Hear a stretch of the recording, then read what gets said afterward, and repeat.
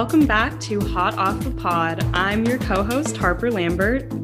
And I'm Melanie Zement. Today we are going to be talking about the new California COVID Notify program, which is being piloted at UCSB. On November 16th, UCSB students received an email urging them to sign up for the program, which uses students' phones to track and notify positive test results that come within proximity of the student. For today's episode, we're sitting down with Dr. Ali Javanbakht, who has served as the medical director at UCSB's Student Health since 2015 and is also a proud UCSB alumnus himself. Welcome. Thanks for joining us. Thanks for having me. Glad to be here.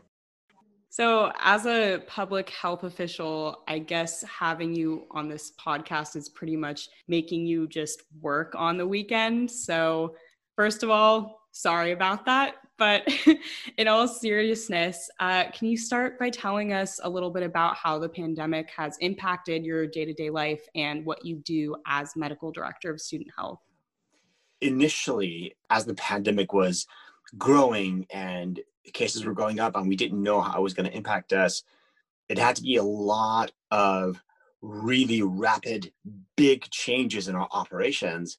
For example, we had to go down to one point of entry, whereas before we had 5 or 6 different points of entry. We had to launch telehealth visits really quickly within a span of a couple of weeks with the technology and the software set up for people to be able to do telehealth visits at Student Health or even at home. And it seemed like at that time, so much new information was coming out so quickly that as soon as we made one adjustment, we'd get new information saying that adjustment is just obsolete. And now you have to step up and do another one. So that was a big ramping up, intense flurry of activity and big fundamental changes. And then at some point, things settled down a bit. And then we had to switch over to more of a maintenance mode of all the changes that we had done as far as the balance of telehealth. And then how do we add in-person health visits in an appropriate manner so that people who need care get the care, but at the same time, we keep them safe and we keep our staff safe. And the impact that it's had on the campus with so few students being in campus housing compared to before has really impacted our volume and the type of care that we do. So our in-person volume is less, but a lot of the non-face-to-face stuff is maybe a little bit more than it used to be as far as messaging back and forth and addressing needs, coordinating care with other UC student healths across the system where our students can go and get reciprocity care, or their students can come to us to get reciprocity care. So it has been a big, big fundamental change for us. And even internally, like we have staff meetings every Wednesday, but we couldn't do that anymore in person. So we had to switch all that to Zoom. And yeah, so there was big, big changes on so many levels all throughout student health. Yeah, I bet. I mean, you guys run a tight ship, I've noticed. Every time I go to get tested at the Loma Polona Center, I'm like, wow, they have turned this building into just a machine for getting students in and out. And it's really impressive.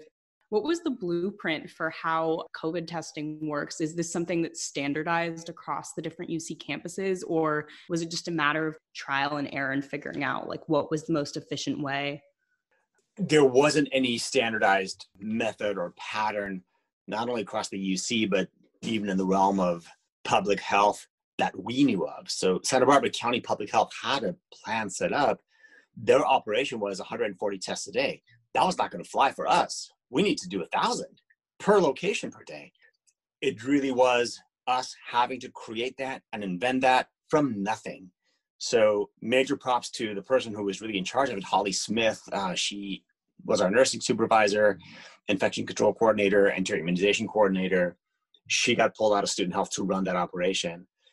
The experience that she'd had in the past was with running mass vaccination clinics. So she'd put together a number of mass flu clinics where large numbers of students come through and get the flu vaccine, or HPV clinics, or getting entry immunization vaccines for students coming in who needed to get updated on different vaccines. So that general blueprint of controlling flow and ensuring accuracy, there had been some experience with that. But this was a whole other level, an entirely different scale.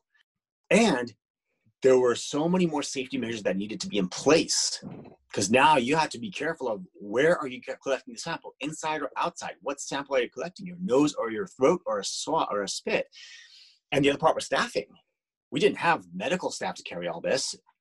A lot of them are redeployed staff from other departments who had no experience doing anything medical whatsoever.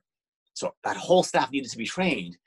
And then you had the IT side of setting up a way for people to go through a portal to get an appointment, come into that appointment, get checked in, make sure the label's on the right file, walk them through the process so you don't have a backlog of people clumped together, so people move through quickly, but you still get the sample that you need and make sure that it's accurately labeled. So it was a huge, huge undertaking that was set up in really short time with very limited resources. So yeah, absolutely. Very, very impressive endeavor, and major credit to, again, our nurse, Holly Smith, who really put it all together. Yeah, definitely major kudos. I was like in and out of that place in 5 minutes when I went to get tested, which was wonderful. So kind of turning to this Cal COVID Notify program, can you tell us just a little bit of background information on how it works? Yes. So it's voluntary. So people will choose whether they want to participate or not. They update their phone to the latest operating system. And one of the options there is the Cal COVID Notify. If they activate that, then what that means is their phone is now assigned basically an anonymous key, as they call it. It's like an alphanumeric string. And if it's ever within 6 feet of any other phone that has this activated, through Bluetooth, the two devices recognize each other and start to keep a tab. And then if somebody who is on this gets tested positive, they can decide, yes, I want to tell through Cal COVID whoever I was near for closer than 6 feet for more than 15 minutes that they were exposed. And so they activate that, then their key syncs up to a key in the cloud. And in the cloud, it has a list of all the other keys that it was near, and a notification goes out to all those keys. So other people on their phone get a notification. And from what I understand, what it says is you were exposed to COVID. And it doesn't say who you were exposed to or where you were exposed or how you were exposed, just as you were exposed. And then it's on the person receiving it. They can choose if they want to do anything about it. If they want to reach out, go get tested. Cool. So just to clarify, it's not an application on your phone at all. From what I understand, it's not a specific application that people need to download, like going through the App Store or the Google Store. It's just part of the operating system. So it's like the same way you would activate notifications for certain things, certain apps and certain messages. One of them is the Cal COVID. You activate that in your notification settings, at least on iOS, and then that's what activates the feature. Something I've been wondering about is the way that the reporting works. Is this something you have to manually do when you receive a positive result, or the place that you got tested, the testing center, do they do that for you? It's not an automatic process. So there is a decision-making involved. From what I understand, and I don't know all the specific details, but either the individual who gets it decides that they're going to put it in, or whoever tests the individual test comes back positive. Part of that process of notifying the person who is positive is saying, hey, it looks like you're on Cal COVID. Do you want us to notify? I don't know which one of those it works, but there is a decision to be made. And the person who tests positive is aware that that notification is going out. The other piece that a lot of people worry about is it going to divulge my personal information, how old I am, what my name is, where I live, and what I do? It's not linked to any of that. It has nothing to do with the individual. It's purely that device. So, for example, if someone leaves their house and forgets their phone at home and they're near someone who had tested positive, they're not going to be notified because the phone wasn't there to make that connection. Or if someone else is borrowing your phone and they're out somewhere and they're near someone for 6 feet for more than 15 minutes, then they get a notification, but it wasn't you, it was your friend, but you won't know because it doesn't tell you when, where, or how. Yeah, I mean, admittedly, I think it sounds a little scary, the concept of trusting your location to whatever unknown entity or the state or whoever is running the app to track your location, because people, I think, have recently become kind of wary about how surveillance is built into our mobile networks. And I think, the website does a great job of explaining exactly how this works and why this isn't really an infringement on anyone's privacy. But is there anything you would say to people who are worried about this to try to change their minds? Yeah, I think elements to keep in mind is that it's not based on geographic location. it's based on location relative to another device. So it has no idea where you were. All it knows is that wherever you were, there was one device near you, and that device is positive, and so it notifies you. And so there are all layers of security and privacy built into it so that whatever information gets connected to the cloud or the server is really just that number. But ultimately, it does take a little bit of trust and faith in the system because nothing is fallible. And if someone is just dead set on being suspicious of any kind of intervention and they don't want to participate, it's voluntary. But again, as far as we know, all the right appropriate safeguard measures have been put in place. Right. And I think people are also probably just concerned about that stigma of getting a positive test, having their identities revealed, which I know there are safeties in place to make sure that doesn't happen, but it's probably one good reason for having a manual reporting option instead of just having it be automatic. Maybe put some of those worries to rest. So I also was wondering, I saw on the website that only a select number of UC campuses were chosen to pilot this program. And I think that includes Davis, UCLA, Berkeley, Riverside, and UC San Francisco. All of them launched their programs within the last week. And I was wondering how these schools were chosen and especially how UCSB got added to the mix.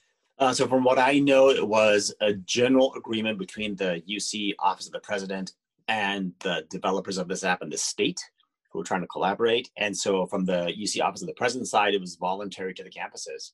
So as part of there's regular ongoing COVID-related meetings almost weekly throughout the system. And one of the discussion points was there's this new app coming out. We need campuses who are wanting to test it out and see how it works. And so the campuses really volunteered. And UCSB was one of the campuses that volunteered. The person in charge, Katie Mankins, has more of the eye view of the overall IT infrastructure, and in collaboration with the COVID response team, they all kind of got together and felt that UCSB could launch this pilot, that it'd be worth doing, especially with our own concerns about Isla Vista being so close to campus, so densely populated, an area that the campus itself has no control over. It's the county. And so there's so many interactions, and when a student is positive and we reach out to them, it's hard for them to remember who were you around in the last 4 or 5 days within more than 15 minutes. Well, I was hanging out with my roommates. I know all of them. And as other people came over, I don't know who any of those people are. And so there was this big gap in us trying to really get a hold of it. So this really offers a big promise for us. And basically what it came down to for the UCs that volunteered was having the resources and the infrastructure to see if they could take it on. So a campus like UC Merced, they just didn't have the resources at this moment to take on a project like this, so they didn't volunteer for the pilot. But we felt like we had the resources to do it, and it was a really good chance for us to do even better in our COVID response, so we tried it out. So who exactly is responsible for tracking the effectiveness and or the progress of the application and, seeing if this pilot is being effective and actually helping to stop the spread of COVID in our community? As far as I know, the main person on campus is Katie Mankins. She is involved with basically campus operations on a big, broad, higher level. And so she's been our main contact with the developers and the state and the UCOP. Yeah. So let's look at where we're at with the virus. I know it changes so much every day, but just to kind of orient our listeners, at the time of recording now, things are not looking so good in Santa Barbara County. Just yesterday, the county reported 74 new cases, putting it at just above 10,800 cases. Isla Vista reported 5 new cases, putting it just below 500. And every day I get these emails from Santa Barbara Public Health that have these charts with the different areas and the cases they're reporting. There are different categories for like active cases, new cases, who's in ICU, et cetera. So what exactly does case count mean in this context? Is this the total number of cases, or should we be paying more attention to the active number of cases at any given time? So each data point is part of the overall picture. So there's the total cumulative cases, and that's just good for us to know how many people have been impacted by it. And then you have the active cases. That kind of tells you right now how many people have the disease and can spread it and can take a turn for the worse and might need higher level of care. Then you have the number recovered. And that's another metric that they keep track of. So they all basically have their purpose. So I think for people who are not familiar with epidemiology and biostatistics and all that stuff, what tends to be helpful is trends. So what we're looking for, and what the state uses, are basically positivity rates. So of all the people you test, what percent are positive? Because if you could have more cases, but it could also be because you've done a whole lot more testing. So then what we need to decide is, are we having more cases because we've just looked better, looked deeper and further for it? Or is it truly there's more disease activity? And that's where the percent positivity comes in. If you test 500 people and you have 100 positive, that's a huge positivity rate compared to testing 10,000 people and having 100 positive. So that positivity percent is what's really tracked. And that's where those tiers are set. So if people really want to get a sense of how we're doing and what the activity level is, that percent positivity will probably get a pretty meaningful sense of how acute the threat is. As testing centers have grown more efficient in their methods, do you think that these reporting numbers are getting more accurate? Yes, I think so. Part of it is that it could only get better because it started from nothing. There was, as far as I know, there was no setup for this kind of a mass testing for a very specific disease. And so, yeah, it's only getting more efficient. The testing is getting more accurate. The reporting system is getting better. So absolutely, yes, it's improving all the time. It's comforting. So kind of taking a look at Isla Vista and zooming out from there, college students are getting a lot of the flack. And are you seeing this reflected in the case numbers? Are college students testing positive at a significantly higher rate than the rest of the population? Yeah, I can't speak for other areas that have colleges and college students living. But what we've noticed here at UCSB is there was a time when numbers in the county were going up, but we weren't seeing a lot of cases in Isla Vista. And then numbers in the county started going down, but we saw a big rise in cases in Isla Vista. And this was about maybe 3 or 4 weeks ago. And then the cases in Isla Vista, at least from what we've been checking over the last 2 or 3 weeks, has kind of dropped and leveled off. But the county ones have now started to go up. So I don't think it's fair to say that it's only college kids and only college campuses that are the driving factor. They're absolutely a big factor. And the concern is that they are a group that intermingles on a broader scale. Typical people who are in their middle ages, have families, they tend to just kind of stick with their core family group and maybe go to work and some neighbors and whatnot. But a college student's very different. They have a lot of different circles they connect with. And so that's one of the concerns, is that there's more potential for exposure, and college students don't get terribly ill. And so they may not feel so ill that they have to stay at home because they feel so sick. Might feel a little bit ill, but they're still kind of getting about. And so that's another way of transmitting it. So it's just issues unique to that group that need to be addressed, same as there are issues unique to the elderly and high risk that need to be addressed. And it's a matter of just adjusting the intervention to be appropriate for the group.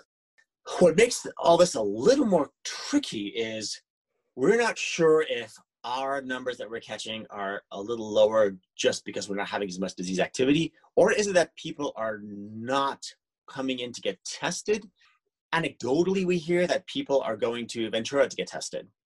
And over there, they're putting their permanent address as their address, so the county doesn't get notified of a positive result. If that's the case, we have no clue. They're nowhere on our radar. So it's hard to get a gauge on that. My own personal, unfounded, biased, unsupported thought is that I don't think that's a huge factor, just because when we have opened up testing, there's been a big uptake in signing up and getting the testing done. We had at our testing sites, I think, what was it, Thursday? We had like 800 people that got tested. Friday, it was another 500 on other slots. So those slots were really filling up. So I'm glad that there's good response to coming in and getting tested here. It really helps us to keep track of it better. I think that there's a lot of intergenerational tension right now revolving around this virus and how seriously people are taking it, especially with the holidays coming up and that being a huge concern. I think that like in our generation, personally, there's this polarity where there's people on one end who are pretty careless for all the reasons you mentioned. Our news director at the Nexus, Max Abrams, has been going out and photographing all the partying over the last few months, and it's it's really disheartening. But then also, we're probably one of the most informed generations and active generations on social media. So I think there's like an equal and opposite reaction of people who are being so vigilant about it. And maybe in some cases, even more so than their older family members. At least, that's how I feel. So, with the holidays coming up and everything, what is the school expecting to see in terms of the number of cases when people return? How many people you think are going to go home versus staying here? It's a lot up in the air right now. Absolutely. It's a lot up in the air. The best thing to do is for people to not travel, period. It's risky, case numbers are high, and that kind of movement away from an area to a new area, mingling with people, and then coming back to another area is a really strong factor in spreading disease, either out of our area to other places or bringing it in from places that people have been. The second best thing would be if someone chooses to go home for the holidays to stay there until January, again, to minimize that back and forth.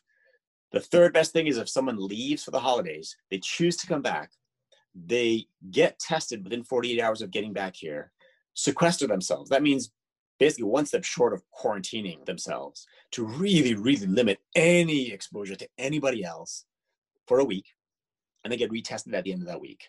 And that's about as good as we can get as far as catching someone who brings disease to the area. On that note, just a side note, really not directly related to anything that we're talking about, but just something that I've thought about a lot with COVID and young people these days. What COVID is asking is people putting the good of the community and everyone else ahead of their own interests. That, and especially now, I think the country realizes that young people are a big part of this. And if we're going to get through this and really minimize the impact, we need buy-in from young people. What I find really ironic about this is that for decades now, all the issues that were relevant to young people, where young people were really asking and needing that same mindset from everybody else, the people in power, of we need healthcare, we need affordable education, we need a minimum wage that allows us to live and we don't starve. And the response from people in power has been, oh, come on, we're not going to give you anything. You need to take care of yourself. We're not going to give you handouts. And then I just find it really ironic that right now, those very same people are saying, hey, you all need to work with us. You need to be part of this community. And I just find it ironic. It's interesting to think about how and to see whether students will be taking the messages that are being sent to them to heart, and whether community leaders will maybe reach out and support the younger population in the future if they do buckle down and help us to get through this pandemic. So I was going to, mention that Chancellor Yang sent an email announcing that while the majority of winter quarter classes will be online, there are still some more classes that will be in person winter quarter than fall quarter, and some more on-campus housing that will be opening up, obviously contingent on future circumstances. But do you think this is kind of surprising, considering that, there has been so many more cases in California and across the country in the last month, even compared to March when the pandemic first started? It was a tough decision. So the chancellor has a work group that meets, I think, 4 days of the week, and they talk about all this stuff in details, and there's perspective from the faculty and the health side and operations side and student affairs and Office of Student Life and all that. So there was a lot of deliberation that went into it. And I think you can very legitimately and convincingly argue both sides. You can absolutely say the case that this is not the time to bring back 1,000 students in the midst of these numbers going up. But then you can also say that, well, if we're going to bring back students, we'd rather be the ones that are housing them because we control how dense that housing is. We can at least make sure that they have good, reliable internet and the equipment they need to get their education. We can provide them with testing. And so just bringing 1,000 students back in and of itself doesn't mean that it's going to be more risky. Could actually be that those 1,000 students that would otherwise be living in Isla Vista with 15 other people in a house or staying at home with elderly relatives, it's actually safer for them to be here. So you can argue both ways. I think bottom line, I think it was a good, reasonable decision. The number that's coming back is a reasonable number. I don't think it's kind of way too much that we cannot manage. especially where we are now with our testing process. And I don't know if you're all aware, but the campus itself has a test that they've developed that they're getting close to being able to run. They're going to be able to run a good number of samples a day pretty quickly at a pretty low cost. So with that in mind, I think absolutely it was a reasonable decision that was really not taken lightly. So the campus is thinking of opening its own processing center for these tests? The campus already has. So researchers on campus have a machine. It's called the polymerase chain reaction, PCR. That's what people say is kind of the gold standard. They have one on campus that we run. And so we were able to get FDA approval to use that machine for our tests. That we can run a few hundred samples a day.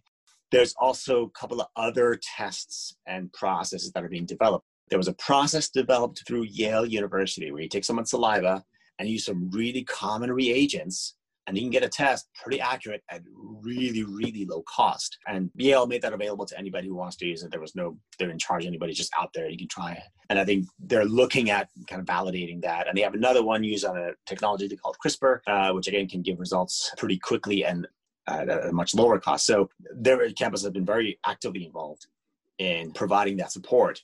Part of the importance is that right now we send it to other places and we have no control over how quickly they give our results back. If that lab that we send it to gets a surge, our sample is going to be in there with everybody else. If there's a shortage of the reagents you need, they're going to be backed up and we have no control over that. Kind of taking that control and putting it locally gives us control over that. We know exactly how many tests we can run. We can look for ways that we can get reagents that are easier to get.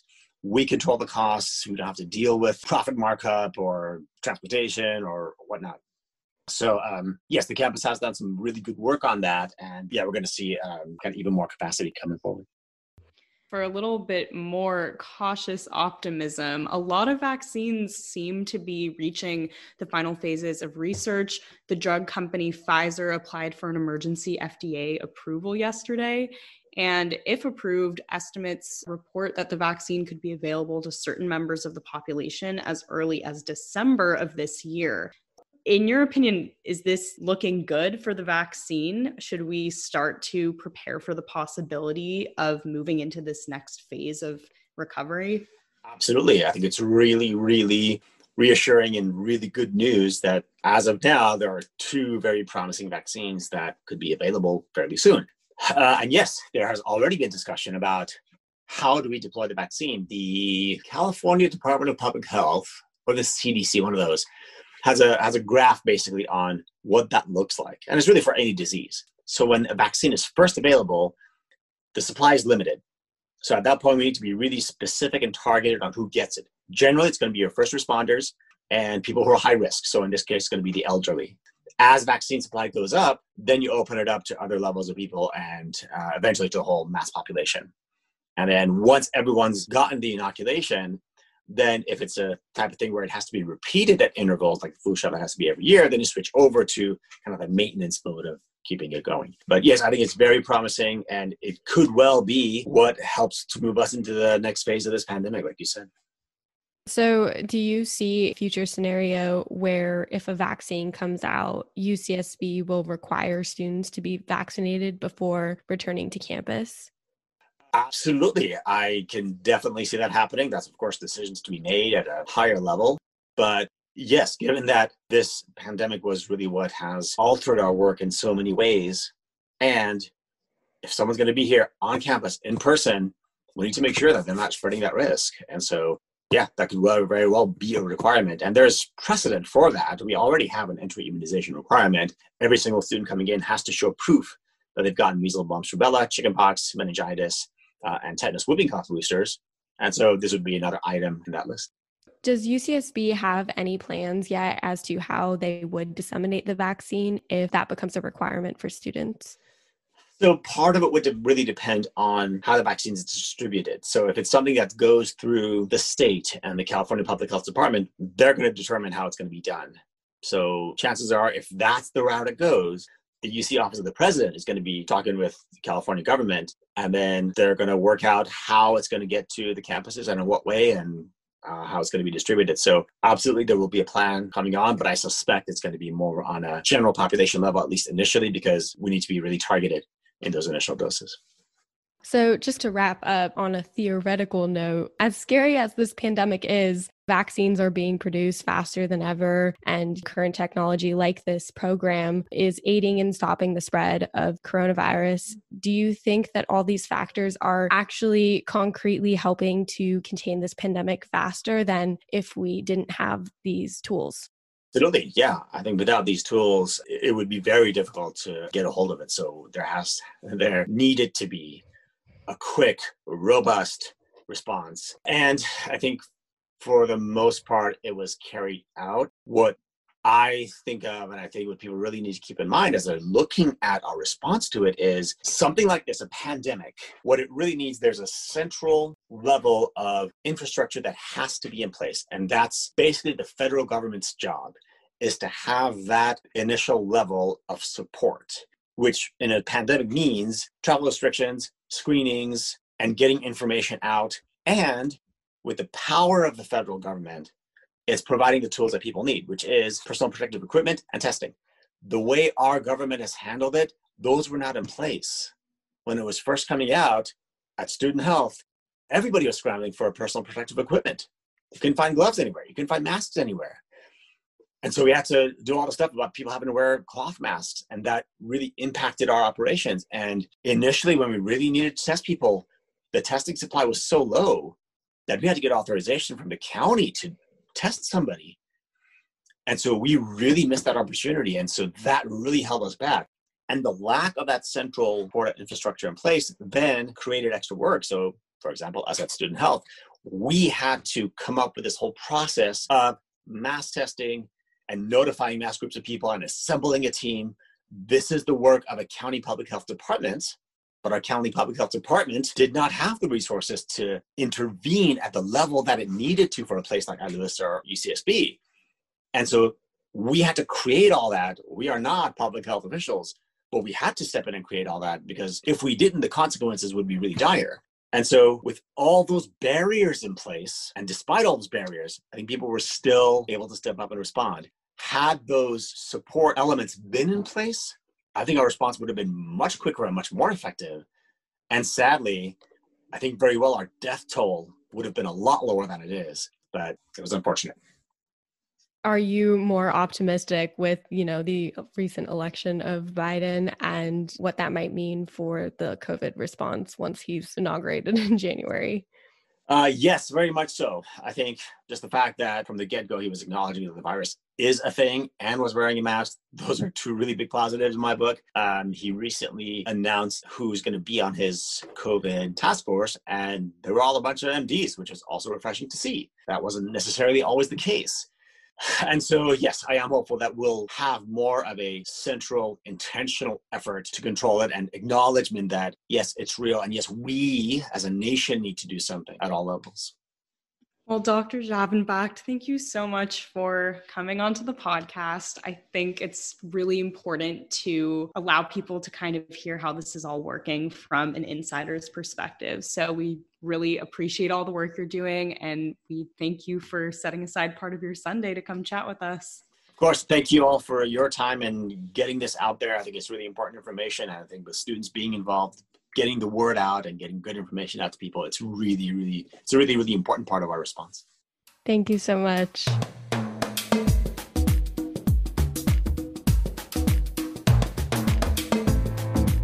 Here are some other hot headlines from the Daily Nexus.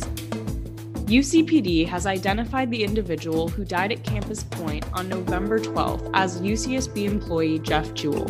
The investigation into his death is ongoing. On Thursday, November 19th, California Governor Gavin Newsom announced a curfew for counties in the purple tier, including Santa Barbara County. Starting Saturday, November 22nd, non-essential travel will be restricted between the hours of 10 p.m. and 5 a.m. Opinion staff writers share their thoughts on which foods should grace your Thanksgiving table and which should most certainly not. Check it out on dailynexus.com. Special thanks to our guest, Dr. Ali Javenbach, and the Hot Off the Pod team, Emily Kosis and Joshin Mantai. For more updates, episodes, and behind the scenes, follow at Hot Off the Pod on Instagram, Twitter, and/or Facebook. And don't forget to subscribe to Hot Off the Pod on Apple Podcasts or Spotify. See you next time.